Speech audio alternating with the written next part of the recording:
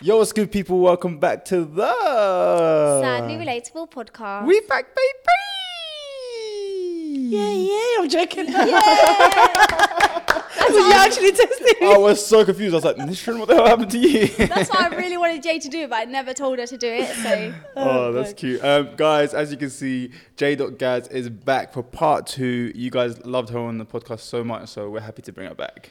And I think last episode was really, really enjoyable. Yeah, I really enjoyed it. I had a lot of feedback. Yeah. Instantly. People instantly were messaging. Everyone oh my loved God, I you. love it. Aww. I did tell you, I'm super famous and everyone loves me. No, on the podcast, I really liked the comments. Like, the comments were like, it was so good to have Jay on. And I definitely feel like we should make it a regular thing because Inshallah. it's just enjoyable. You know, when you're just speaking to the same person every week. Okay, I'm we get joking. it. Wallah, About the joking. same stuff. Scratch the record label. But no, I think it was definitely enjoyable. I think it makes it easier when like the guest is a friend, like people that we can have conversation with naturally and stuff like that. And I think that's what's nice. I really like that a lot of people like came forward and were like, oh, I watched the podcast, it was really nice. Well, to Jay anyway, sorry, you should be saying this, but they were like, it was really nice to get an insight on like how things are. Like, I feel like I understand you better, and that kind of made my heart really warm because like a few people, that happened with a few people. And as well, they were saying, sorry. No, So it's fine. sorry. It's fine. They were saying like, oh yeah, like, you know, someone to speak about such a like a sensitive topic as well is quite inspiring, but not to like, because I feel like a lot of podcasts, when they speak about mental health, it's like almost like scripted, whereas when it's just like naturally Friend flowing, conversation, like being honest. Yeah, people connect with that more, innit? Yeah, no, definitely. I feel like a lot of people respected you opening up about that, and it made them feel like someone was seeing them and hearing them, if that makes sense, which is, I think, really good. I think that's one of the things that I kind of learned in this process of doing a podcast is the more I started opening up with things I was going through, the more it felt like a feeling of contentment doing the podcast, because a lot of people were like, oh, this has helped me so much. You've made me feel better. And then I felt more comfortable to open up over time. Yeah. But just speaking about what you go through can do for someone else is amazing. It's like building a community and a support system there and like normalizing that people go through stuff in life. Do you know what I mean? And it's like, and on the part 2, which is today, you lot are going to see how I'm not just like a sad story. It does get better for me and how I got here today. Yeah, I feel like the last episode, you genuinely just scratched the surface. And that's why I say like, you didn't even like get into it yet, and that's why it's interesting because we were an hour in and we were so like submerged in the conversation. That was so funny because like we just got to you being 2 years old. She's like, and then I was 3. I got to 16, thank you very much. And then I turned 3. Year by year. Someone commented that I interrupted Joelia a lot. And I would just like to say that I'm going to try my best not to do so. And I do apologise for that, guys. I think you lot are used to me and Ayub's dynamic where we did used to interrupt each other. And then we got to the point where we'd be like... Yeah. And then I think it's weird because like, but I do it in real life as well. And I'll always be like, Jay, I'm sorry. And you've like started to understand because you've been like, you know that if I don't say it, I'll forget it. Program. But yeah, sorry guys, I'm going to try my best not to do that. But again, thank you so much for all the like support and comments. I think with stuff like that, you have to find like a balance because obviously it's a podcast, it's discussion, not interview where we just listen to one person. The whole point is to talk about a topic, then we all give our inputs, and then you tell us more about yourself and we move forward. But there is also that line of not trying to interrupt when they're trying to get something through. But I understand you because you're the type of person, if you don't say it now, it's gone. Like you won't even be able to bring it back. But inshallah, we'll be able to find that. But obviously, it's not a monologue. Yeah, we're just sitting quietly. It's not an interview. You're not like, yes. So how does that make you feel? Going to therapy. You're not just going to see me a lot going like this. Like I done it earlier with you. You were speaking, I was about to interrupt you and I went... Yeah, I have to hold myself back sometimes as well. Like she'll be talking and then there'll be something that comes up and I'm like, okay, slow down, and say it now. Do you know why I'm laughing? Tell me you all have neurodiversity about telling me. Why are we all like this? Why are we all like that? And you was like this because I was about to say, guys, I know you see me doing this a lot on the camera. It's just a comfort for me to make me not panicky. So okay, but I'd like to do that like... I don't know. It's like a pain. I like it. Like brings me back to. Jay's so funny. Like we've actually got to the point in life where it's like, look, I understand you guys. You might see us wearing shoes, but it's because it gives us comfort to be in the real world. This is what. Shall I tell you why? Yeah, it's not that funny. Relax. This is why last time I said to Ayub, this is why it's good to have diagnosis and stuff, because people just think like something. I like to clarify, like the reason why, because someone might comment, oh, why is she holding her hands like that? Blah, blah, blah. I just want to let you know before, this is another thing, before you can say something about me, I'm going to tell you about it. How about that? So I'm like, I'm holding my hands because it's comfortable, okay, and it stops me from, what's it called?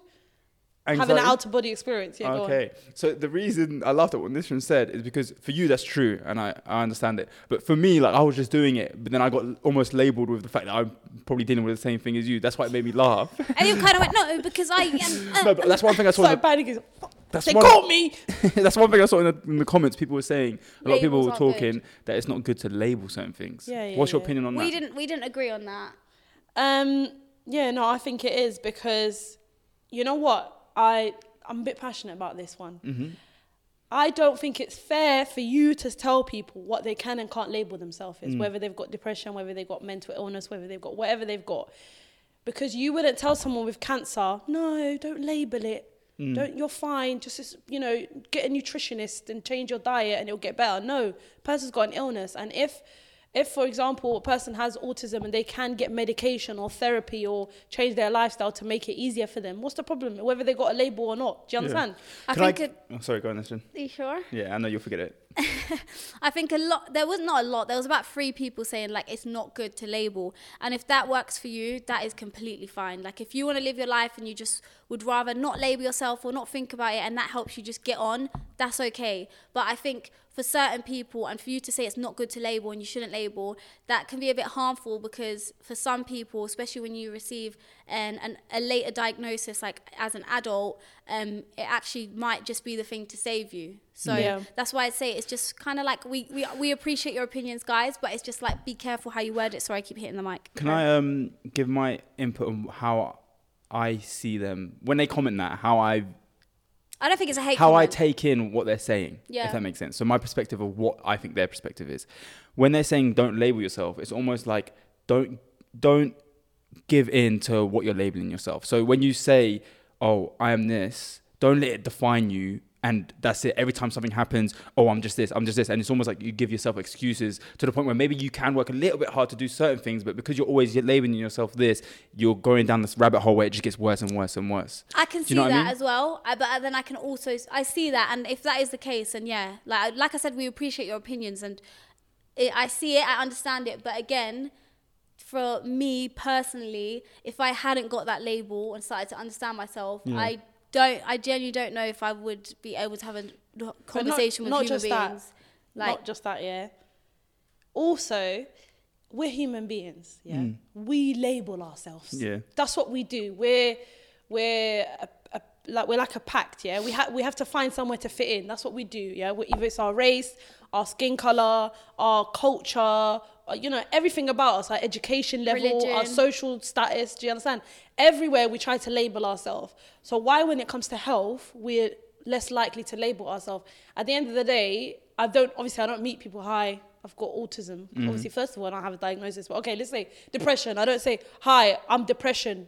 I'm Jay with depression. Do you get it? Yeah. But I would like people to know, and there's no problem with that. It's part of me. I'm not going to erase a whole part of my life because of social status. Like coming from the Moroccan community, yeah, so many people have illnesses, but nobody admits to it. Nobody tells anyone. And what happens is people start looking down. It starts to consume you. Yeah, not just that. People start looking down. For example, there was this one child, I remember we went like as a big picnic as a community, and he was going around just slapping all the aunties.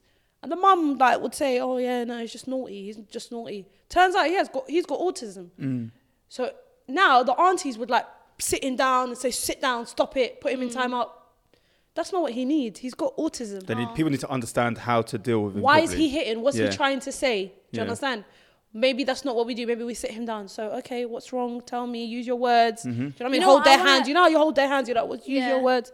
So that's why you need a label. You can't just go around life. Just, you know what I mean? Yeah. Before we move on from that, sorry, go on. I just really quickly want to say this. I'm going to try my best to not do that again. Interrupt her. Sorry, no, I'm joking. And actually, that wasn't I interrupted her. And then I said over her as well. We said it at the same time. Oh yeah, so I do want to say a special shout out. I don't even know if we have a lot of mums in here, but not even just mums, sisters, whatever you are to an autistic child. For anyone that is looking after one or has one in their family, or any sort of any sort of illness, but I think especially autism, because we are touching on that, like a massive shout out and well done to you guys for the patience you have, and whether you're Muslim or not, may God really reward you and your patience. And like I feel like you guys deserve some recognition and appreciation, because even if you look at the video of what it's like for an autistic child, like it's so sad. So like, yeah, shout out to all the people who are caring for autistic siblings or parents or children, because we see you and we appreciate you. We do. I mean, I forgot my point. Sorry. I do agree with you guys about the whole labeling things, like, and how it can benefit someone so much. But like going into that side of what I was saying a minute ago about how sometimes it can put you in this mindset in your mind where you're more willing to let things slide and just happen instead of trying to work on it. I know it's not a thing that you can like cure yourself and get better, but for example, I think I'm talking about it from like personal experience. I've seen family members get diagnosed with something, and then all of a sudden they understand now, and it's good for them. But then I see them slipping into it even more, and then they're just like, I've just got this. No, he's not talking. Do you know about what I mean? I'm not. I'm saying you don't make eye contact with me. No, I'm not talking about. No, sorry. can I give you a point to that? I understand. Let me finish it. Same. Though. I've got a point after. Okay, let me finish.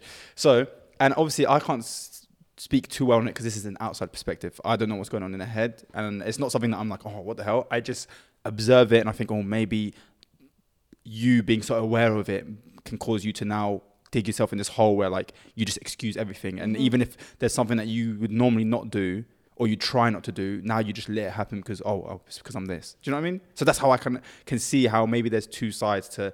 It's not always the best thing to label where you make it become everything. I was going to say that I want to back up what you're saying, because it's like two sides, like 50-50. Because I'll give you a point. I have a friend, and she was like up, doing the most, like cleaning, like doing the most, very, very active. Sorry, this is like, I don't know if this is TMI. She then went to the toilet, and then she realized she had came on her period. And when she realized she came on her period, she was like, oh, guys, I'm in bare pain now. Like, I don't know why I'm so slumped all of a sudden. Like, she had just realized. So it's as soon as she was made aware of it, then all those symptoms started to, like, take effect. Yeah. So that's why that kind of, like, falls into what you said, if that makes sense. It's like a placebo effect. No, 100%. Look, yeah. what do they say? It's mind over matter, right? Yeah. But to an extent. Yeah. Now, one thing about me is I never, ever, like, sit there and say, well, this is how I am, just deal with it. Do you get it? Sometimes when I'm upset, sometimes I'll say that to like my sister or something. I'm like, well, if you don't like me, leave me alone. Do you know what I mean? But as someone who their whole life, you got to remember, my entire life, I was different. I was problematic. I didn't understand emotions. I didn't understand anything. And if I do find out that I've got autism, it takes off that guilt off of me. Do you understand? Where like I'm not going to fix it. But I've had multiple therapies. I've been on antidepressants. Nothing worked. Nothing changed. And people would say to me, why do you act like this? And I'm like, you don't get it. I just go into a zone and then I don't even know what I'm doing. Do you understand? It's like, I'll cry, I'll scream, I'll shout. And then literally 1 minute later, I'll be like, oh, why the hell did I even do that? Remember my mom was telling you about that video when I was young. When I was like 15, I had a full-on tantrum, bro. Like full on. And I didn't even know I was doing it until like she was outside. my sister filmed me. And then after she showed me, and I was like, I didn't do that. She was like, that's you. That's scary. And I was like, exactly. But it's like, I went into this, like, it's not, like, I don't have, is it our body experience? I don't, like, it's not like supernatural, but you need to get it ruqya done. no, it's not supernatural. Just another thing. I've had, you know what I mean, ruqyas and stuff, and it's like, I've just had to like say, okay, it's this, but I need to work on it. And I do that with you as well, with ADHD and your BPD and stuff. That's why we always say we have to work on it. We don't just accept. But how are you going to get the help if you don't admit there's a problem? That's why Very I say I've not had, like, all my friends are amazing, and everyone has been so accommodating to my physical and mental health, but no one, and like, you're all amazing. If any of you are watching this, wallah, like, all my friends, Faria, Eleanor, Diary Room, Sadia, I'm going to shout you all out just in case. For doors. Sorry, there's a lot of you. You're all amazing. But I'm saying, Jay, I think because you are the most understanding of it, has, out of everyone, has been like, look, I understand. Or when we're out with people, look, she's just feeling overwhelmed right now. She's acting like this because of this. You just need to give her space or do this. And I've not really got that with a lot of people. I do have it with other friends, but I feel like you are doing it constantly, like 24/7, ball rolling every time we speak. Whereas, do you know what I mean? Yeah. I feel like that's because I expect that from people when, and that's why, like, when I first make friends or whatever, not that I've made friends for a long time, but I do tend to like tell people, yeah, I've got, you know, this, or I think I have this, or I think I have that, because I expect people to make excuses for me. Obviously you shouldn't have any expectations when it comes to anything in life, but I don't want people to see me and think I'm being horrible and stuff. And obviously we've touched on this multiple times. But yeah, that's why I feel like I'm quite accommodating. Plus as well is I genuinely feel like people are testing your life, and people come into your life, and how you decide to deal with it, you will either be punished or rewarded in it. And like at the end of the day, if someone's not well and you treat them badly, or you're not accommodating to them, like, do you know what I mean? Are you gonna? Whereas like if you're more patient with someone, you might be like, oh, like that person's got this or this person's got that. Do you know what I mean? And I feel like as well, Allah puts you in people's lives for a reason, and He obviously only tests you with what you can deal with. And sometimes that's what that person needs. They might be overwhelmed, and they might need to hear, it's okay, like, let's just do this, let's just do that. Like, I feel like with us, alhamdulillah, Allahumma barik, is because I'm so, everything has to be organized. And you're like, la, la, la, la, la. We meet in the middle where I'm like, no, look, like the other day when we wrote a list of how to improve your mental health and stuff, like we can sit and we do, okay, step 1, we go here, we do this. Step 2, we do that, we do that.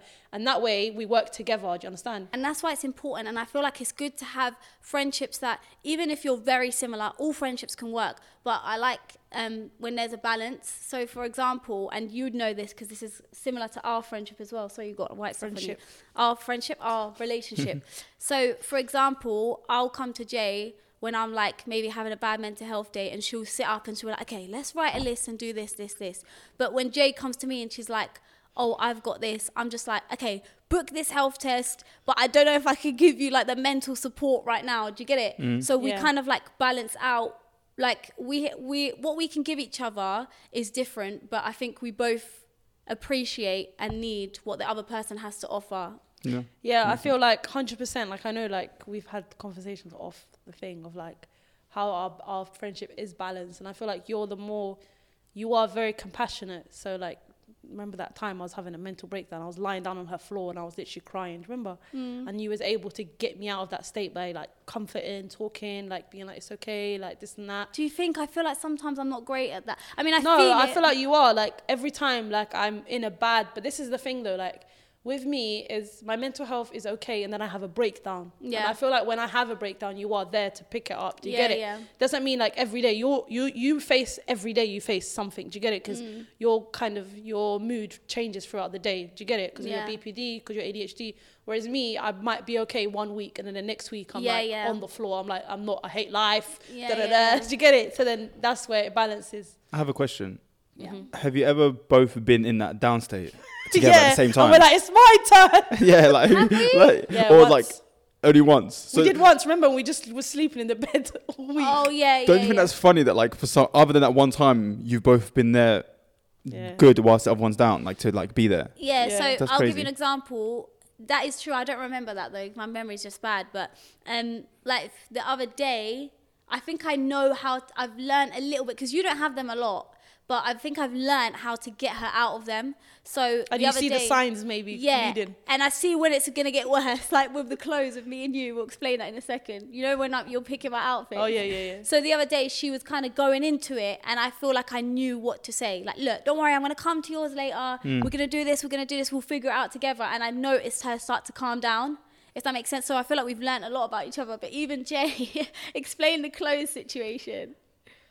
So I struggle every to go time out. we're going out. She gives me the worst anxiety, because the makeup, first of all, the makeup takes hours. But then I'm like, now the clothes. So I'm like, did you pick a clothes? Like, did you pick what you're gonna wear? Whatever. And then she's like, no. And I'm like, okay, this is gonna take another 4 hours. Because she knows that basically what happens is I get so overwhelmed, and there's been loads of times where I'll get to the point and I'll be like, nah, I'm not going out. Yeah, forget so Jay, now when I'm getting ready, she try and I hate change of plans. I'm like, we're going out, because now I'm here, I'm ready. That's why whenever me and Nishan have a date for the podcast book, I try to have as little conversation with her as possible, because I know that if she gets a chance to tell me that she wants to do a different day, then it's going to change. So I just won't call, or like she'll call me and be like, I'll try to end the conversations quick before she's like, do you know what, I'm thinking maybe we film a different, because like I'm a very scheduled person. So everything, like if I've booked you in this day, it means I haven't got space most likely to do anything any other day, and then I'll always have to try like figure it out when you're like, oh, I can't really be asked to do it on this day. No, so it's similar to that as well, but it's more just like in the moment overwhelmed. Yeah, I've seen you like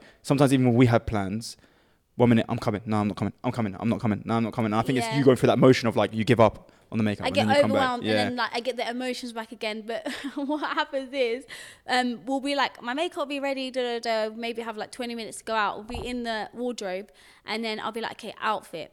And then Jay will see me getting stressed out. I don't have this top, I don't have, and when she sees me getting stressed out, she's like, okay, look, calm down. What about this and this? I start picking out random How things. do you have the patience to do that? Yeah, you got a lot of patience. I don't know, you know, because I don't think I'm a very patient person. Do you know what it is? I think you are. I'll tell you what it is. It's a bit selfish because I'm like, we're going out, so You want to? yeah, I'm like, really we're going out, so whatever we need to do to go out, we're gonna do it. Okay. Innit? I will stand here and find you an outfit. We're going out, and I'm like, Okay. no, you know, you can just put that one with that one with this one.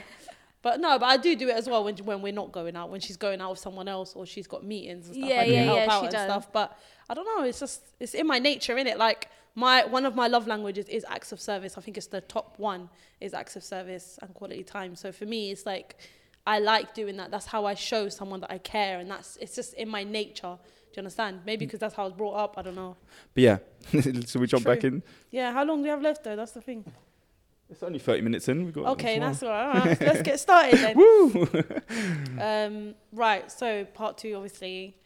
Where did we leave off? Secondary school. No, but this is where it gets good, isn't it? Okay. So I got to a stage and I was like, look, yeah, you can sit here and feel sorry for yourself, or you can get up and change your life, innit? And so I started working from 13, by the way. I don't know if you know this. But basically, that's why I left off. I went to a Peru school. Like, I got into bear fights, then went to a college, then I threw a table at someone. That was where it happened. Oh, in some college. Girl. Yeah, that was at college. That was Northwest College, actually. I should have said it out because it's right there. Anyway. Yeah, went to Northwest College, ended up getting into a fight with a girl, threw a table, whatever. Anyway, sat there and said, you know what? Obviously, education's not for me, you know what I mean? Started working. I was working as an admin, actually, for like this Arab company, literally just copy and papers and like answering calls, just that. Very illegal to hire someone that young, but anyway. Then, by the way, I was making like £400 a week. What age? Minimum. What From age? like 14. 13, mate. What? Fresh out. Yeah. I'm on my bed. Literally. Anyway, you think I'd save us? I was asking my mum for £10 a week when I was that age. Yeah, and then I I did like dibbled and dabbled in different jobs, like nanny, makeup artist, whatever. Got to about 16, and my mum, I think it was my mum that said, you need to go back to school now. Like, you know, you've had a break. People are doing their A-levels, like, you know what I mean? And also my dad, and then obviously myself as well. I was like, stop feeling sorry for yourself, get up. And so then I went to college and I redone my GCSEs. It was in 6th form.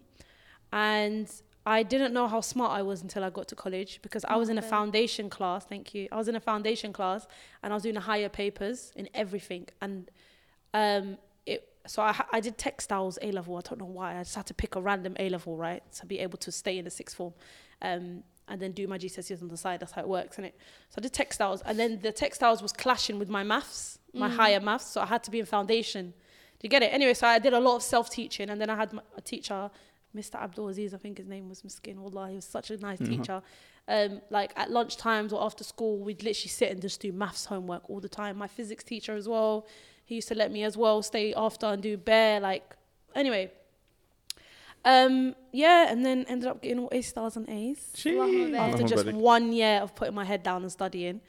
But that year was difficult because obviously I've got other siblings. Like, you know, as my siblings are getting older, the house is getting smaller, so I didn't have much space to do, you know, my work and stuff. So I was like between my mum's house and my nan's house, because I needed that clarity, that space just to focus and stuff. So I used to go to my nan's house a lot. And then, I think I got to about just after I think I finished my GCSEs. Me and my mum sat down, and I used to fight with my sisters all the time. When I say fight, I mean like smash your head in the mirror. Oh, like damn. physical, like her mum was telling me the other day, like physical like fight. proper, like sit on top of you and like, yeah, we was like World War III in that house. Me and Ramesa mainly. But yeah, because we're both hot-blooded and stuff. So yeah, fights. Me and my mum sat down. She said, "Look, yeah, this ain't gonna work, innit? I think you should move out." Now my mum, she knows me because a lot of people in the Moroccan community were like your mum doesn't care about you, and then other people were like, how could you do that? Like, isn't that haram? Isn't that bad? But it was a very positive thing. And I wasn't kicked out. A lot of people think I was kicked out of the house. I wasn't. It was very much a mutual conversation.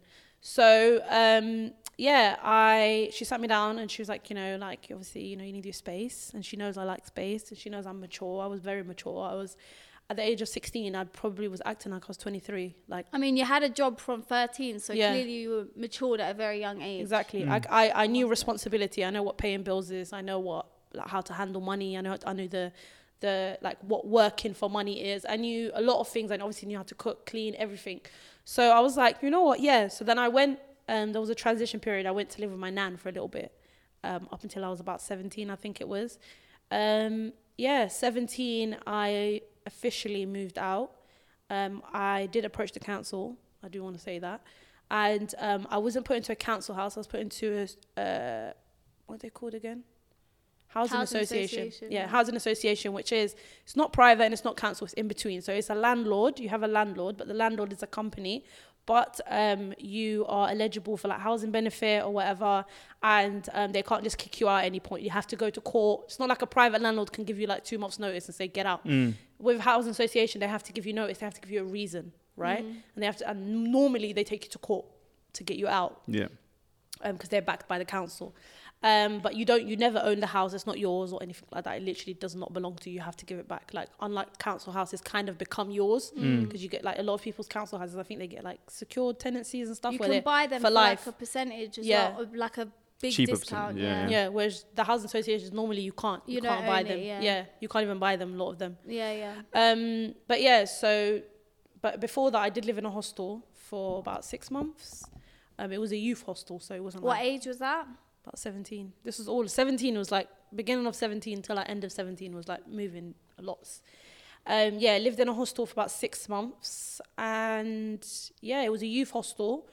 It was they used to like teach us how to cook. They used to take us on so many trips. I used to love it. But I was caring for my nan at the time, so I used to stay there 3 nights a week, because you have to stay 4 out of 7 nights.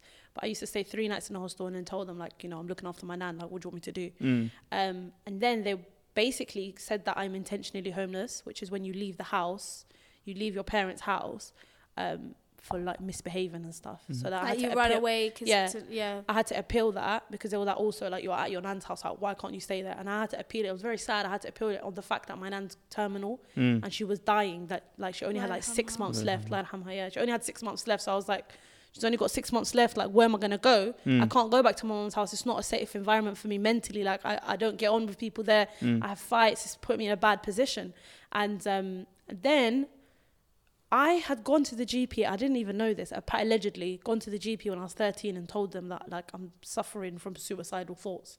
And I don't remember if I did or didn't. Like, I genuinely don't. I do remember when I got kicked out of school, I did speak to the GP and I was like, am I bipolar? Is there something wrong with me? Because one of the teachers must have said, maybe you're bipolar. So I was like, am I bipolar? And I sat there and he offered me a book. He said, you should read the book. Anyway, he literally moved back in his chair like he was scared, and he goes, why don't you try and read this book? No, wallah. And I just looked at him. But that's what kind of supported my case, was that I had been suffering from mental health problems from when I was a baby, and then also 13 is I kind of came forward and I didn't get help. Anyway, house whatever. So we got up to, then I did my A-levels. Did my A-levels in physics, chemistry and maths. Shout out to me. Very difficult, very time consuming. If anyone has done physics and maths, it ain't the one, in it. There's like 32 mark questions, literally, like, and you just sit there at the paper like, where do I even start? In my A2s so by the way, the timeline is all messed up, because I did my, obviously, AS levels at 17. My A2s were at, I did my AS levels, at 17, and then my A2s went into 18. I can't remember. But anyway, my nan died when I was 18. Allah yarhamha. And you had a really, really close connection with your Really, nan. So yeah. like, She was like my second mum. Yeah, like so I grew up in her house. Yeah, you were like living with her, caring for her, spending a lot of time with her. Like that was literally like your second mum. Yeah. So that must have been really difficult for you. Very, very difficult, because where I said last time, my mum would accommodate for me. A lot of the time that meant that she would leave me at my nan's house while she, you know, goes and runs errands with my sisters, or like takes my sisters to my auntie. But me was with my nan. I was very much like me and my nan, like even till the age of like 17, we'd like cuddle in bed, like I'd hold her arm. I know. That's so And yeah, my nan was very compassionate and very affectionate in terms of like physical touch, whereas my mum isn't. And obviously that's because of her own life. Like there's no such thing. It's not a bad thing. Do you get it? It's just my mum's like not very touchy-feely when it comes to like teenagers. Yeah. When you're a child, obviously you know, when you get to a certain age, my mum's like, okay, Binti, like, yeah, that's enough now. Calm down, Whereas now, my nan, she was nothing. Gigi, come here. Just grab my leg. She'd do that. Do you get it? So yeah, so me and my nan were very, very, very, very close. Yeah, and then obviously I lived with her. So then, yeah, it was kind of like mourning my mum, but obviously my mum's alive. But it was just, it's a very difficult time. I remember being in my A2s and just like sitting there in maths and just crying because I couldn't. That must have been so hard. It was, but this goes back to irregulated emotions. When my nan actually died, when I found out the day I found out, I did not react. Like I was very. Yeah, like. Are you crying? No. Ra, don't cry. You know, the whole time you were talking, I was going, listen, don't cry. I can see your eyes slowly. No, I was just thinking about how difficult it would have been for you. It was fine. Look, you get over things, innit? Like, but it has impacted me a lot now because I didn't mourn. I don't think I mourned enough. I went into it almost like a state of shock. And my whole family were like hysterical, except for me and my mum. We were the only two people that weren't hysterical. I'm sorry. I just want to wipe away this. By the way, like it was literally just me. What made me cry is because we speak about your nan all the time, but then you were saying how like you were doing your A levels and then you were like, it was a really hard time. And I was just thinking of like little you going through so much and then on top of that having other stuff. And that was what made me a bit upset. But you know, life, innit? You know, you not showing that much emotion and stuff like that. Do you think that has an effect on you? Like, is it more like almost like bottling 100% in the feelings? 100%. I'm gonna get to that now. So what happened was, what I know now is I had an out of body experience in it. It's like I just shut it down. I said, you know what, shut down. Because I saw my family, my sisters, my aunties, everyone was upset, everyone was crying. So I just thought, okay, maybe now I have to stand up. Do you know what I mean? Like me and my mum are very like that. We're very almost have that masculinity where like we're like, okay, you know, like as a man when you see your family like are starving, you're like, I'm gonna go and find food. Yeah. So we saw like I saw my family like down, and then me and my mum were just like, cool, it's our turn to step up now, innit? So I stepped up. When people would come, obviously host them. Obviously everyone else did in the family. I'm not like saying my family didn't do anything. Yeah. But ended up washing my nan's body. Someone had to do it. Me and my mum, my cousin and my sister did it. My sister and my cousin obviously broke down halfway through, so me and mum had to like complete it, finish it off. The most traumatizing experience of my life. I would not recommend. I'm not gonna lie. I do not recommend washing your loved ones. It's very scary because their body's there, but their soul isn't. It's really scary. But the only you don't thing connect is, with them. Sorry to interrupt you, just quickly in case you forget. I spoke to a friend who did that for a loved one, and she had a different experience. She said it was really beautiful. So I think it depends on yourself, because don't, like what Jay said, take it with a grain of salt, and like I would say true, don't do something just because she said no, don't do it. Like think about yourself and your own, you know yourself basically, because you don't want to live your life and kind of regret not doing it. But I think it's different for everyone. Like me personally, I don't think I could do it. Should we explain what it is for people that don't understand? Yeah, so when a person dies, in Islam, you have to wash their body, but you have to do it gently and in a way that's very humane, because they can still feel it. So normally people ask to have their family do it. But there are people in the mosque that offer the service. Like, you don't have to be there, but a lot of people like to monitor just to make sure, because with a job, if you do a job for a long time, you can become a bit rough with things like quickly. Whereas like when it's your loved one, you're very careful, you're very soft.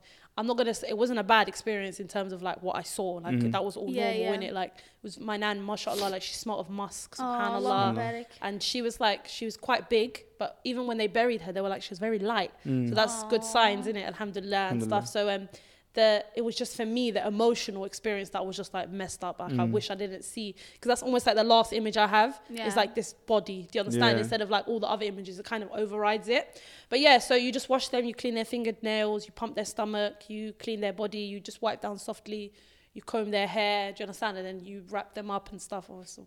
Yeah, like I personally, with that being said, I personally, from knowing myself, and I'd like to ask you as what you think, is I don't think I could do that. Like for anyone in my family, anyone, I couldn't do that. I don't think I could do it for my friends.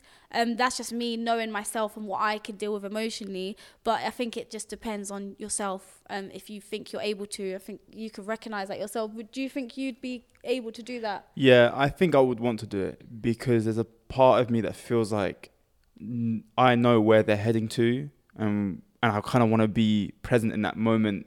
I don't know whether... you don't know where they're heading to, no, that's the issue. Not as in like, I know where they're heading to as in like the grave. Oh, okay. Do you know, I know from what it says in our religion, what they're about to experience and all these things. So I don't know whether it offers any comfort or anything, but being part of that process, being able to make dua, or give them their wash, do all that stuff, is almost like, I don't know, I just want to be there and help as much as possible. So if someone in my family did pass and they needed someone to do it, I'd want to. I do want to say, I feel like as a man, I don't know, Allah in a minute, that's why like men are able to switch off emotions to an extent. Obviously you lot still feel, but in a time of like emergency, you're able to just be like, you know what, there's better in this. Whereas us women, that's why maybe we're not allowed to go into the graveyard as much, like, and like sit there and stuff, because we do get very emotional. Our emotions kind of take over. We don't know how to regulate it. But that's not saying everyone. There are some women that are different. There are some men that are different in it. But as an overall, a man, the majority, like, what you're saying is you're basically, you're able to say, okay, this is that person, I love them, but I'm looking at that. Whereas us women, we're like, no, I love them. You're focused on that thing. We can be a bit more like... We feel. Not rational, but I'm able to separate the emotions and think, okay, but I care about this important thing. You think more rationally, because you can see and it every clearer. time that you maybe do think about them or what you experience, you'll always think about that, which would take you out of that. So for me, when I think of it, I would, obviously I don't know, I've never been in that situation, so inshallah I'm able to actually do that. I know it will affect me a lot seeing them like that, but for me it would be, instead of the memory of seeing their body like without a soul it would be more of the memory I'd think of, I was with them on that journey. You know that journey, like we all know what's going to happen. Like, our souls going to be above our bodies. They're going to see the world for what it really is, and they'll be able to hear us, knowing that I was there on that journey. Like, I don't know, it makes me feel like I did something to help. No, it's true. It's good. Yeah. But I mean, I will say though, obviously, if it came to, and this is just the person I am, if it came to there was no one else to do it, obviously I'd do it. Yeah. And I wouldn't resent anyone, like, because I didn't resent my sisters, I didn't resent anybody in my family, because I just had to do it. Someone has to do it. But I wouldn't volunteer myself. Again, same way you're saying, like, you would. I wouldn't say I'll do it. I want to do it. You'll step up if you need to. If I have to. If no one else is capable, I know my emotions and I know I've been there. But what happened to me was, it's from that day I've been in an out of body experience and I've never come back.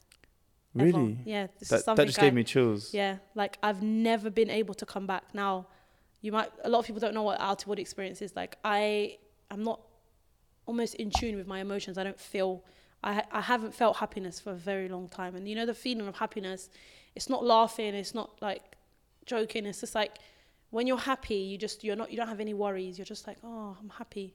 I've never had that. Like, since my nan has died, I'll be dead ass honest with you lot, I've never ever experienced happiness since, like joy, like actual, like physical, you know, your heart's fluttering. Haven't.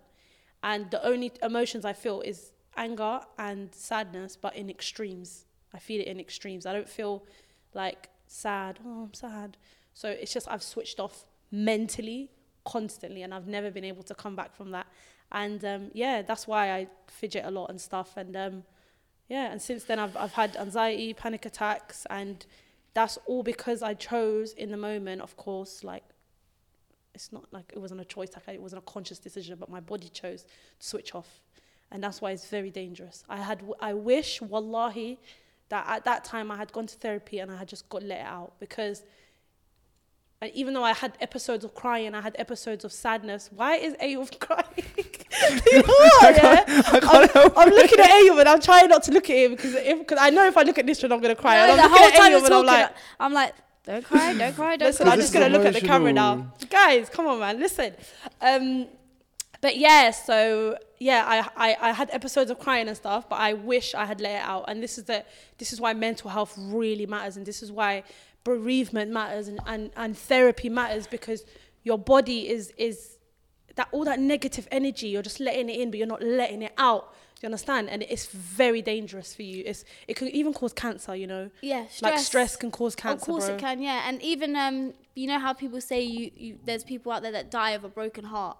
Like, you can literally pass away and they say that they don't know a reason why, but then something really sad or traumatic would have happened to them maybe a month before. Yeah. So that's why, and as I get older as well, it's so important to look after yourself and take a breather and actually sit down and be in tune with your emotions, because what you described is kind of what I'm going to describe now, but there are different levels, different situations completely. But I had a moment in my life in the last 2 years where when I describe it, the way I describe it is something died inside of me on that day, and what you've said seems similar to that. And that's why, like, I mean, we're trying to figure it out together. But what I've realized is the best way, and for anyone watching this and for you, I mean, I'm not best with advice, but I'm saying from what I've found is really sitting down and understanding and accepting and embracing how you feel and embracing it. There's no shame in it. Sit down. This is how I feel, and it's okay. And letting go of those emotions, like you said, because if you keep them in, that's when the problem's gonna, maybe not a month from now, 2 months from now, even a year, but it will get to a breaking point. And that's, like I said, what we're trying to figure out now. And it's just about getting through life and figuring it out. And, you know, the happiness thing is more like this world, and I know this is very cliche again, but it's like, if you're not Muslim watching this, I really apologize, but we don't believe we will really find happiness in this world. And it's like they say, a prison, the dunya is a prison for the believer. And I feel that, and I've accepted that. I think I think a lot of us accepting have. that helps you get through life, because then you know we're not meant to be happy here. This isn't for us to settle in and be like we're going to be the happiest we can ever be. Like, we're here and for a reason. It's a test, and inshallah we're able to make it to it's about Jannah. I think for you as well, and for all of us actually, I've found that the happiness comes in impacting as many people as you can along the way. So that's why I think you put a lot into making other people happy and fixing their lives, and I think that may not bring you happiness, but I do think it brings you a sense of joy. So that's what I found with the podcast, with your social media, with your friends, and with us. Like, nothing brings us happiness, but helping people and speaking to people and making people happy is what does, and that's why we do it as well. I think for me, I found two things which you would agree with as well, is obviously helping other people, but like when I think back to the moments where I'm like truly happy, or moments where I really I think back, and even thinking about the moment I feel joy in my heart and happiness, it's always been moments with family, moments with like friends, like the moments where we've just been us. You know how we have the thing where everyone just sits in the kitchen, me, you, our uncles and everything, and we'll all just sit there and roast each other, we'll bust jokes, blah, blah, blah, and then we'll all go our separate ways. But their moments are like the best moments. And like that's why I always I kind of put myself in that mindset of, although I'm trying to chase all these dreams and do these things, like we're so submerged. I want to like focus on creating time for family, because I feel like, imagine you're chasing something and you don't give time to your family, but that's the only time you're ever feeling real anything to make you feel you know what's joy mad? or happiness. We say this years ago, maybe even 5 years ago, like, you know what, I need to focus on family. It's like, bro, 5 years have gone past and I'm so submerged in my own brain and my life. But the end goal for me is so that I can spend time with my family. But along the way, and my friends, of course, along the way, all I'm doing is not doing that. If that makes sense. And most of us don't get to that end goal, because that's something that in my head I will always say as well. Like, you have in life, I have goals and somewhere that I want to get and what I'm trying to achieve. But there's a part of me that's happy to die knowing that I was working towards that goal every day, because the journey, like for example, what Russ says, not to quote him in this, but he says the journey is everything. So actually being on the journey is nice. Yeah. But how am I going to enjoy life if on that journey I'm just so focused on that goal and not taking time for my family and all these different people? Yeah, but I agree. I will say, you see that feeling? It's going to sound bad, isn't it? No, that feeling with your family and friends, I don't get. Genuinely, like, have you ever felt lonely in a room full of people?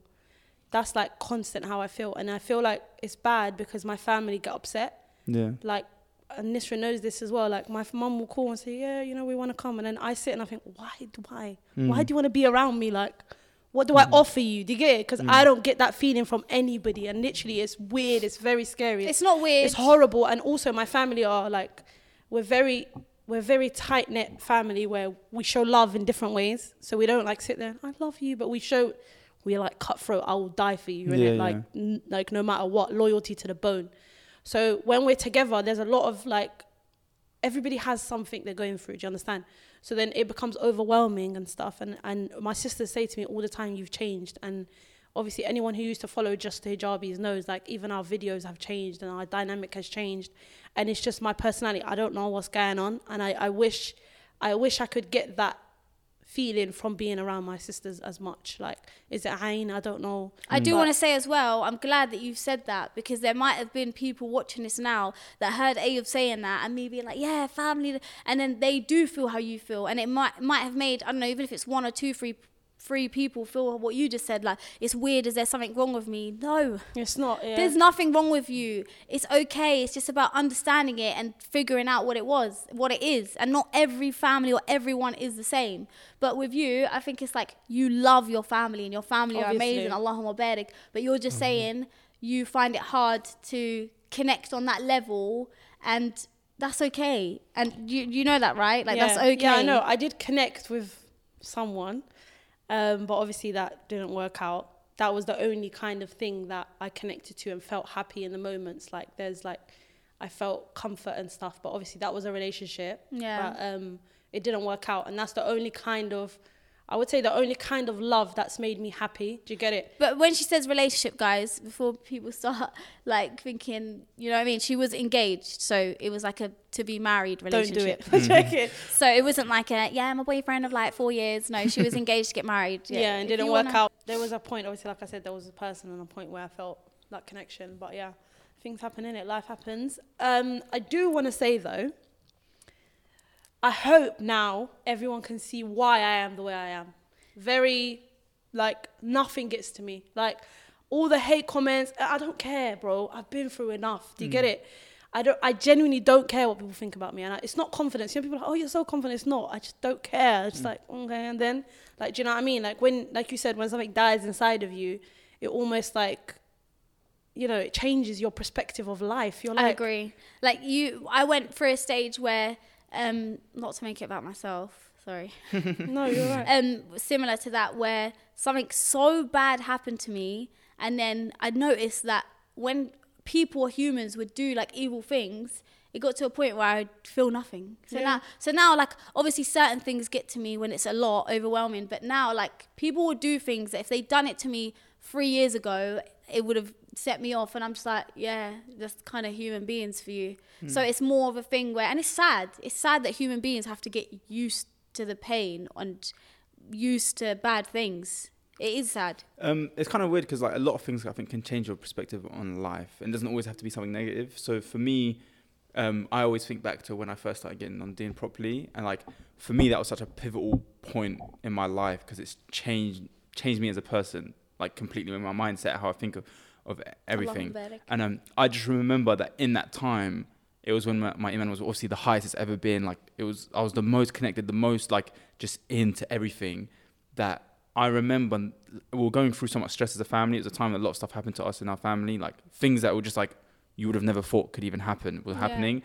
And I was so like, because I was just started getting into my din and everything, I was like, oh, we're all going to die one day anyway. But it wasn't in a negative way. I was like, this stuff doesn't even matter. I'm going to, like, I had still in my heart that fear of what's going to happen to me when I die, that I didn't care. Every time something bad happened, I was like, I actually don't care because I'm going to die and I'm scared of where I'm going to go. So I was just focused on my din, and I miss being in that situation. I didn't care about worldly things. I was like, I don't care. I'm gonna die one day, and I want to focus on that. That's a beautiful thing. It was one of the best like times in my life because I felt so like unbothered other than about my deen, and I wish I could be at that high of a level again. Like obviously it fluctuates, and sometimes I feel like I'm kind of trapped by the dunya, like where I get attached to things. I'm trying to like detach from social media, from this type of stuff. That's why I say that when you really, like for you guys, everyone goes through stress, whatever it is you're dealing with right now, and you, when you really, the thing that helps me is when you really say, why am I stressing when Allah is in control of everything? When you really say that, and you say,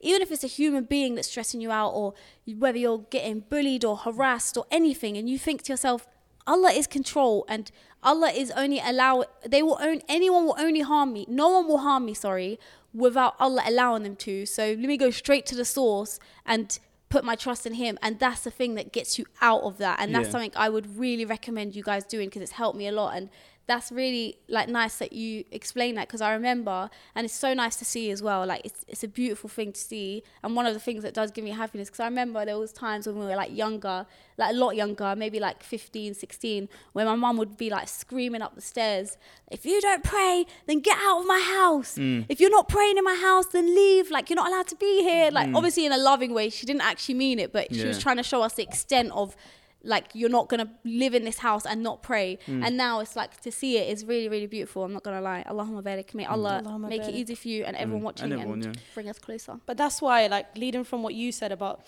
the dunya being prison for the believer, and what you said about the deen, that's why in the time where we're struggling and when we're being tested, you just need to see it as you're being tested.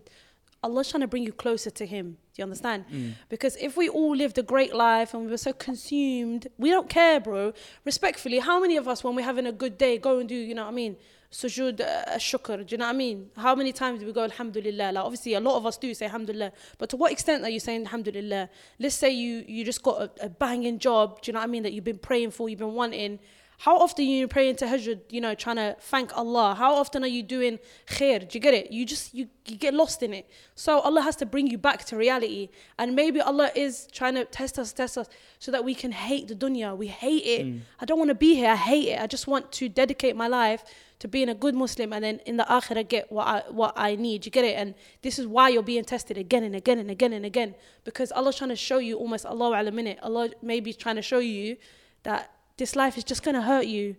Don't put your trust in it. Like, even your job, you think that you're getting paid by your boss. You're not. You're getting paid by Allah. Yeah, it's true. Like, you might have a bad month, and I've seen this firsthand. Yeah, I would, like, me and my mum stopped talking for like a week, whatever, childish, innit?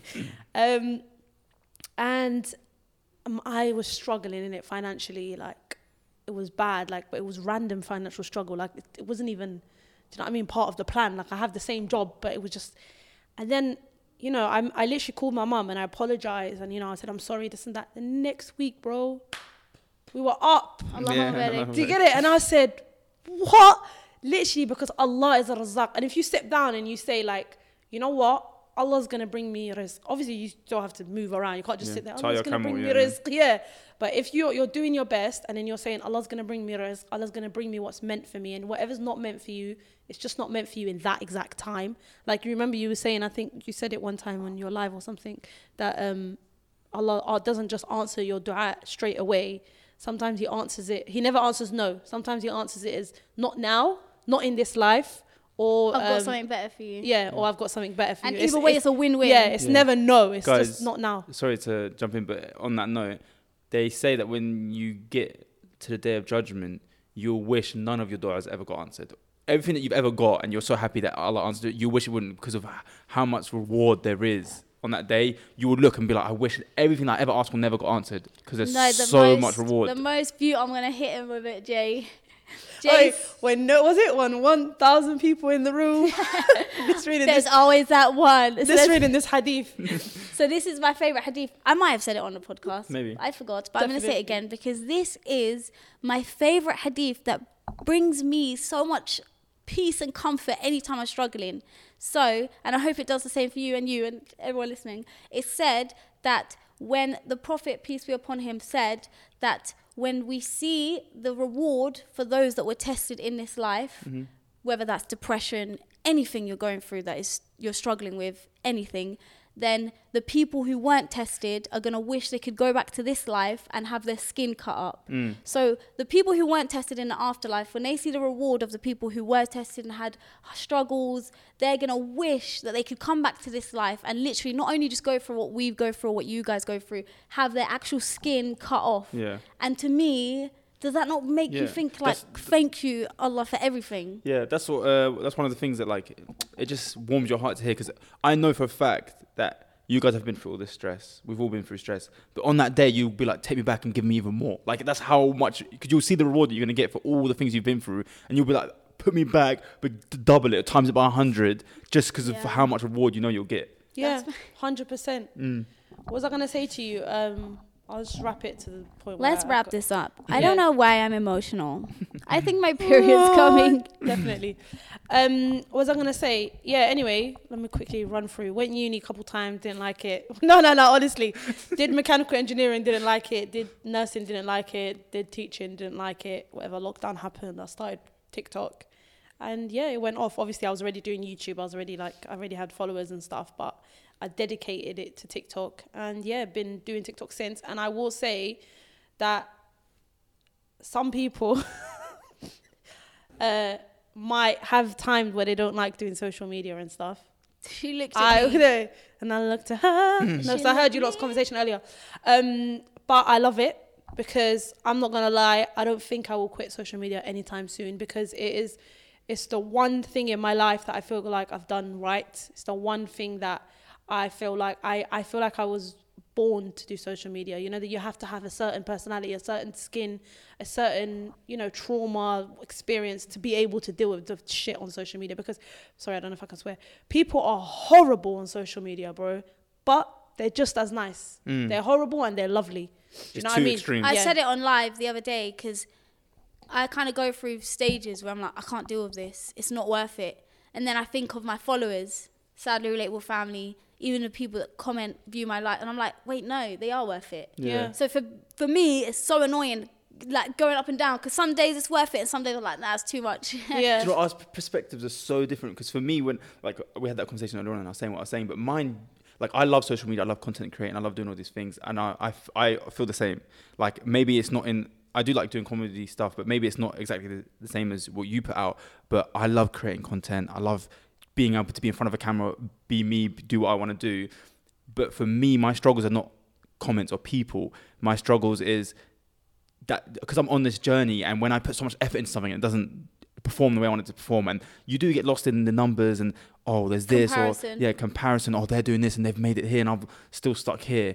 It is a mental toll. And I know you shouldn't care about numbers, but when it's your career and what you're trying to do, it can take a lot out of you, especially if someone who overthinks, someone who's got anxiety of the future, someone who's got these things. A lot of the stuff I'm doing, I'll put effort in and then it doesn't work out. And I'm like, I question myself. Should I be doing this? Should I not be doing this? And then it's doing good. And I'm like, oh yeah, I love this. Let's keep going. That's like this wave of stress. 100%. It's like seeing your hard work pay off. Yeah, going off like what you say, and I say this all the time, like everyone knows I say this, is a lot of the time the right people don't get the right recognition, right? Like, for example, even myself. I personally believe I should be way over 1 million followers in it, because of the amount of people who know me, the amount of people who've watched my stuff. Like, I've had people ask me straight in my face that are like, oh my God, I love you, da-da-da. And I'm like, is it? Yeah, like, and then they're like, okay, I'm going to follow you now. I'm like, what? They're like, yeah, I watched every single your videos. You're my favorite, this and that. I'm going to follow you now.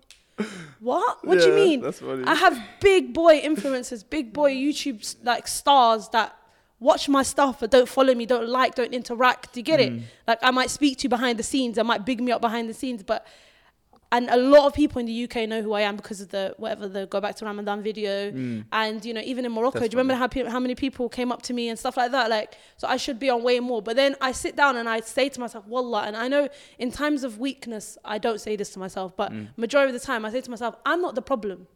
Yeah? I'm not. You don't follow me. No, I'm not the problem. if people don't want to see me do well and they don't want to follow the journey, they don't want to support me because of, I don't know, maybe they're scared I'm going to do better than them. I'm not going to lie. That's the majority of the time what I think. Or because, you know, they're not that kind of person that supports or whatever. That's their problem. I'm not the issue. I'm making my content. If my video gets 10k likes or if it gets 100k likes, that's still my content. Some people have enjoyed that. Femtini, like I understand sometimes I sit there and I say, oh man, it did so bad. But then you got to understand that, number one, TikTok is all about algorithm, innit? And YouTube and all this stuff. It's all like algorithm and where you fall in. And it's very much a chance. Do you know what I mean? Doesn't mean that your content isn't good. Yeah. And I know that, and you know what, it's weird because with TikTok, the less effort you put in, the better it does. Every video where I've gone, I don't care about the results. I've just done it quickly, posted it. I'm talking about 70% of those videos have hit over 1 million views. Do you remember that day when we went out and then I did the video of the Moroccan auntie? Yeah, you just put it on the side. That went viral, mate. I didn't even say anything. But then the ones where I'm sitting there, and I'm translating, this and that, they don't do as well. But it's just, it is what it is. But that's why they say to post your drafts, because I'll literally pick up my camera, just say something for 30 seconds. Yeah, why did I have a dream that this over 1 million views? And then random. I spent 3 hours filming a video the other day, 5,000 likes, so that it can. And I know this might sound pathetic to some people. Sorry, let me just quickly say this. This might sound pathetic to you guys because I don't know who's watching this that is a content creator, but this is why I say, and it sounds pathetic even when you say it out loud, bro. Views and your progression and like how people are supporting you and how well your content's doing can affect your mental health, obviously. And it sounds crazy, but it can, and it can determine whether you're in a good mood that week or in a bad mood. Can I be honest? I deal with that a lot, and I always feel ashamed to ever. That's why I don't try to bring it up, because I feel like it's almost like, oh, what you're letting this type of thing affect you, but it affects me a lot, man. You shouldn't let people gaslight you. There's I think there's a bigger picture. I feel like people would assume that, like, why are you going to care about that? For example, let's say you work in an office, let's use, I don't know if this is a good analogy, and every week your boss is like, oh, big up he's doing a great job, and big up this person, but they never mention you because you're just that bit off the target. Or like every month, everyone's got an employee of the month at least once, and you're there for years, you never got it. But you're putting in hard work. It's the same thing, because when brands, this is what people don't understand, look at content creators, they do that where graphs, they're like, oh, but we worked with blah blah blah and they got 1 million views on their video and you only got 10k, so therefore this and that, and we're only going to pay you this much. And you do see that, and then as well, like, you naturally do that to yourself, you compare yourself a lot, but obviously it's like you said, it's a mental thing, it's not something that you're choosing to do.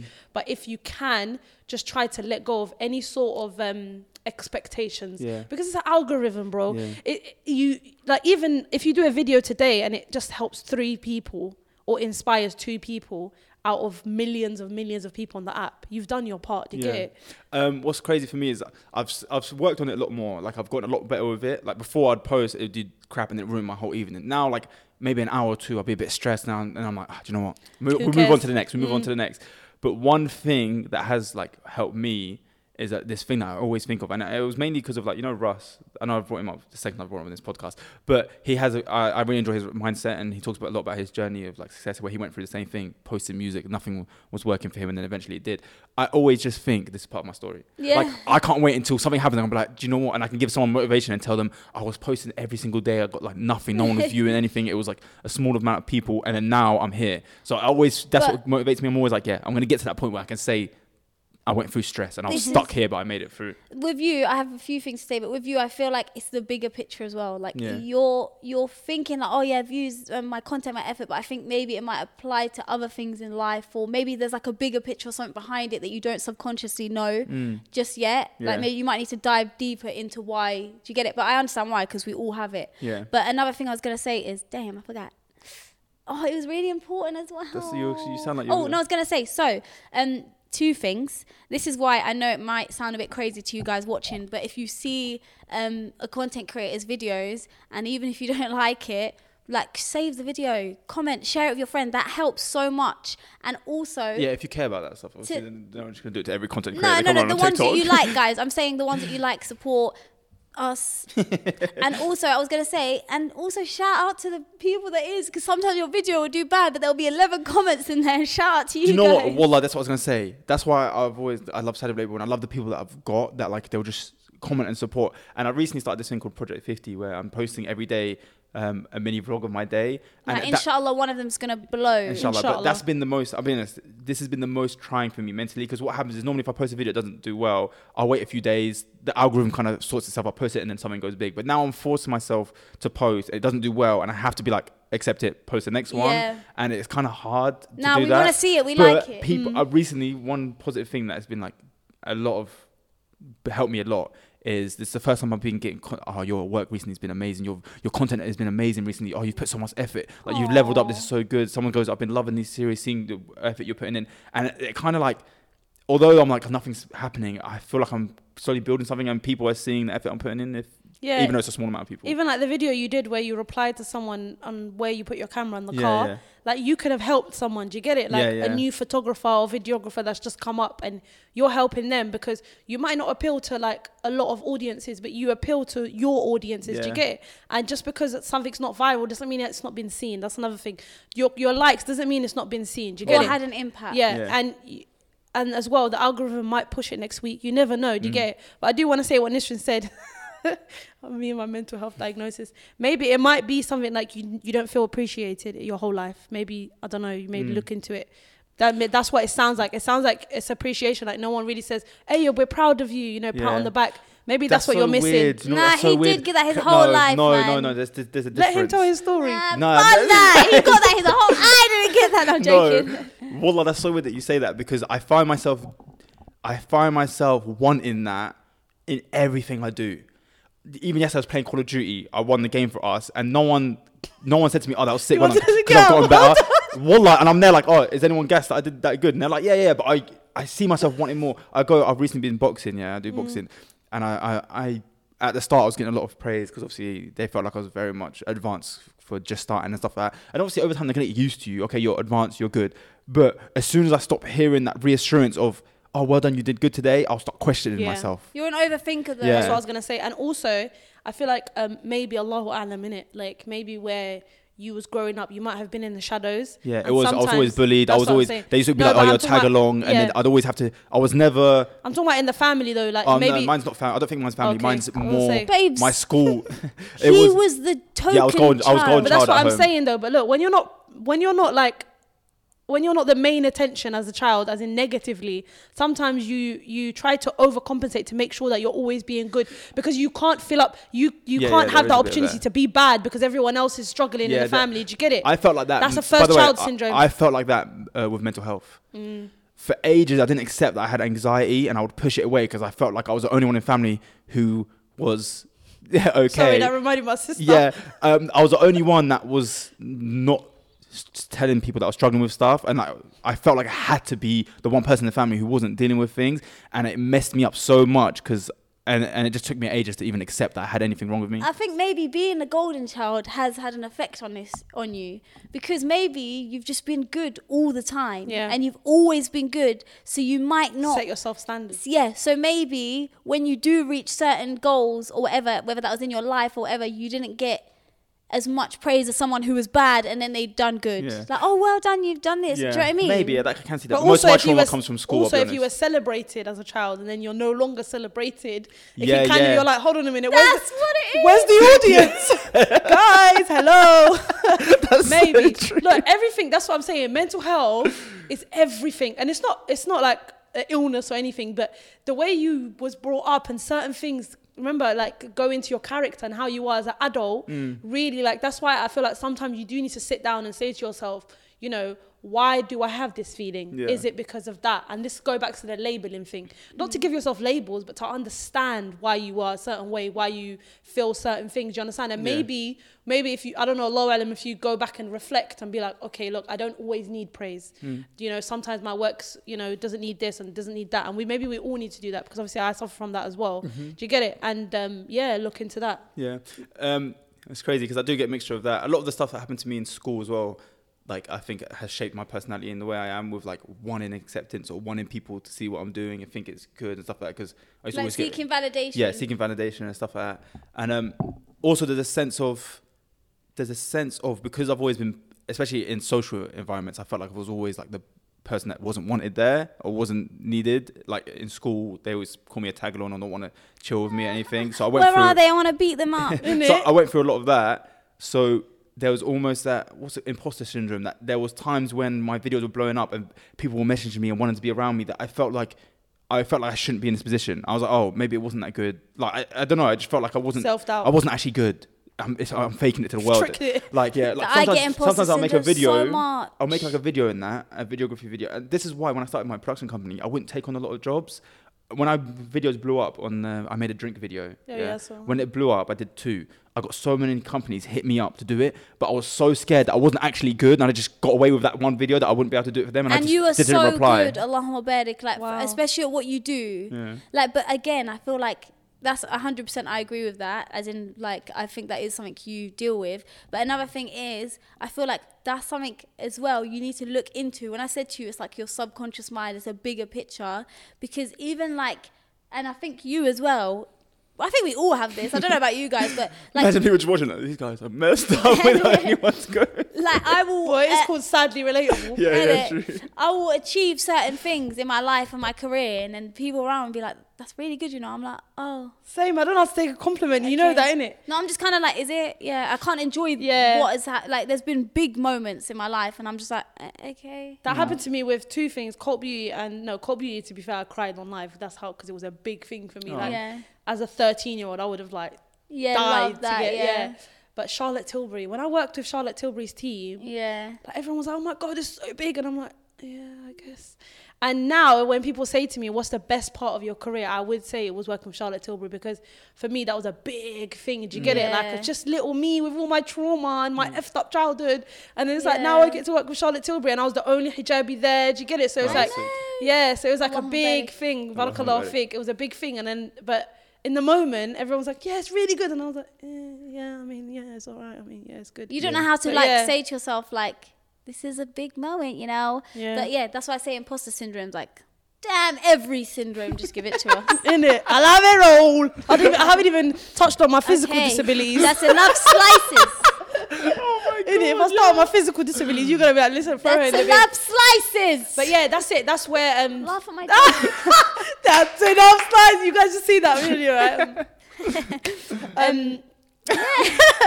I feel like we should like have you on again. Part 3? I feel like we're not done. Imagine she starts being part of the podcast every episode. Innit? All of a sudden now they're like, "Right, look, you guys get rid of her." No, I feel like that's just my life, and I do want people to understand that obviously the reason why we did this is to make people see me in a different light. I want people to understand that I'm not this really tough guy that can deal with everything. I have to put on that persona as real. I'm going to be real with you lot. I have to be tough, because I really genuinely think my heart is pure, and I can't have people in my heart. Do you understand? If people knew what I'm actually like, people would take the mick out of me. Like, for example, hate comments. The way I handle hate comments is different to most influencers, isn't it? When people write hate on my videos, I could sit there and be like, "Oh my God, you guys are being mean," or "Why would you say that about me?" But then that's me allowing them to know that that's affected me. So instead, I say, "You know what? You can get out of my face. If you don't like it, keep scrolling. I don't care about your opinion." Then they're like, "Oh, right, sure, she doesn't care about that. So what else should we try?" They get in, they're like, "What else can we try?" When they call me fat, I'm like, "Okay, I'm fat." And then, do you know what I mean? Say something different. Showing that you're affected, I've realised, makes it worse, because there's been times as well. Well, I've noticed that when I don't give it any attention, they get bored. Well, there's a few accounts that haven't got bored, but it's okay, obsession. But when I'm like, "Oh my God, no, that's not nice," that's when they're like, "Oh." That's what I'm saying to you. They get through of it. She noticed me. Yeah. Let me say something else. Let me do something else. But to ignore them. That's what I've been trying to get. That's what I've been trying to get into your head, and you're seeing it now. Yeah. I've seen that loads. Like people on Twitter, I remember they were like message a big YouTuber and be like, "I hate you, you're a piece of this, that," and then the person will reply like, "Oh, don't you have a better things to do in your life?" And they'll be like, "Oh my God, I love you so much. I didn't think you'd see it. I just wanted you to reply to me." I've had that before, you know. I've had that before. Someone, I've seen bare DMs that people was like, "I love you," and then underneath it would be like, "You're such a horrible cow." And then I'm like, "What?" And then I literally scroll up and I'm like, "But you was a minute ago, I'm like, whatever. But that's what, I'm sorry, and that's why I feel like social media for me is such a good thing, because I can deal with it. Because I genuinely don't care what anyone thinks, And it's not because I'm a horrible person and I'm not this tough guy. You're not worth my time. You're not worth my while. And the minute, and social media is a horrible place, bro. You lot that are not like, you lot that are on social media might see it, but when you're a content creator, you see a different side, and you see how toxic people are in this whole bullying culture of like trying to, you know, fight an evil with an evil. It doesn't work out. And like, for example, like Hailey and Selena, people are bullying Hailey. Do you get it? Like, it's not going to fix the situation. Do you understand? So it's a very toxic place. And the minute you can just take yourself out of it and be like, look, these are human beings. Of course, they're entitled to their opinion, but it doesn't define me. I'm not the problem, unless you've obviously done something that like is on a massive scale or issue in that. But even then, there's ways to correct it. But don't sit there and like be consumed by people's comments, and because they're just bored. Another end of the spectrum, though. Like, look, I'm sure there's a lot of people in here that have sent a hate comment, and you probably, maybe you actively are to someone else, to us, whatever. But are you not scared of God? Like, do you think that just because it's behind the phone, that on Judgment Day, God's going to say, oh no, it's fine, you're on a fake account? Like, one day, you and that person that you are bullying or trolling or speaking about or backbiting, whether it's freaking Selena or someone, an influencer in your area, you're going to be stood in front of God one day. But not just God, sorry, because bare people don't pray, yeah? So, like, I'll be honest with you, innit? A lot of people don't pray, so we can't even come on the God thing. Realistically as well, do you have nothing better to do? You're sitting there. No, think about it. You're not rich. You're not rich. You don't have free time. Do you get it? Imagine there was a rich guy who's got everything he wants, but he just likes to. And he prays. And he prays. Do you know what I mean? Like, sitting there, you're talking on someone else's life. I think you're the lowest. Opinion. If you do that sort of stuff, I'll be honest with you. You're jobless. I think you're the lowest of lowest human beings. And but with that being said, I think it can change. Like, I think you can actively wake up and be like, you know what I've been doing isn't good, and become a better person. Especially with the people that they go on a fake account and like. I can't even comprehend it. And then the last thing is as well, like, you know how you said when you do good, you get, your heart opens and you feel happiness. The same thing when you're writing hate. I don't know if you realize it or not, but your heart starts to close off slowly. It gets, your heart starts to turn black and you know, dry, and it just shrivels up like that. And over time, it's going to get to you and you're going to be in a rut, bro. Just let bygones be bygones. Leave people to it. Trust me, wallahi, it will make your heart better. You're sitting there talking, and this is not just for the Muslims, obviously, for the non-Muslims as well. I'm sure you feel it. When you say something bad, when you get all riled up over some random person that you don't even know, it's going to affect you mentally. It's going to affect you subconsciously. It's going to affect you physically. Do you know what I mean? All them negative emotions that you're holding because of somebody else. Come on, man. And it's okay. You don't have to like everyone. That's okay. You can not like people. But this normal thing that people do is block them and move on. Yeah. And another thing is, do you lot think, I say you lot, I don't know how many like people, trolls, whatever in here. Do you lot think that doing that sort of stuff, making fake accounts, sending hate on someone's videos, DMs, live, do you think that Allah's going to see that and think, yeah, let me bring goodness to this person's life? Let me give them what they want. Let me give them this and that. Like, that's why as well, me not doing that stuff doesn't come from a place of, I'm such a good person. It comes from, bro, I'm scared. I want good things from Allah. So I'm going to try my best not to backbite. I'm going to try my best not to try and hurt someone's feelings, whether I hate them or not. I'm just going to let them be. And yeah, guys, and it's never too late to change. Yeah, you can. Like, share, comment, subscribe on this video and join us. And that is all for this episode. Nishan, where can they find you? You can find me smiling on my pillow. You can find me at It's Mr. on Instagram and TikTok. Jay, where can they find you? J.Ghaz on Instagram and TikTok. And Just Juju on YouTube as well, by the way. And you can find me at Kayla Kasha on all social media platforms. Don't forget to follow Sadly Relatable podcast on Instagram and TikTok. Jay, thank you again for coming back. We appreciate you. You're always welcome on this podcast. Thank you. That was a very when nice conversation. When this video gets to 5k likes, when this episode gets to 5k likes, we'll have Jay on again. Who said though? She didn't even ask. Yeah, we're just forcing her to come back. What if I'm like really busy because I'm like so famous? Like the second it hits it, the following week she'll be on it. So if you don't get it tonight, when it uploads, then she'll be on the next one. I'm booking a flight. But yeah, inshallah we'll have more episodes with Jay on it, because I do enjoy the conversation. I feel like you have a lot to bring and to teach and to advise people, mashallah. And yeah, I really enjoyed that, and I'll see you lot next week. Don't forget to like, share, subscribe, and check out my YouTube channel. Yeah, love you guys. Peace. Bye.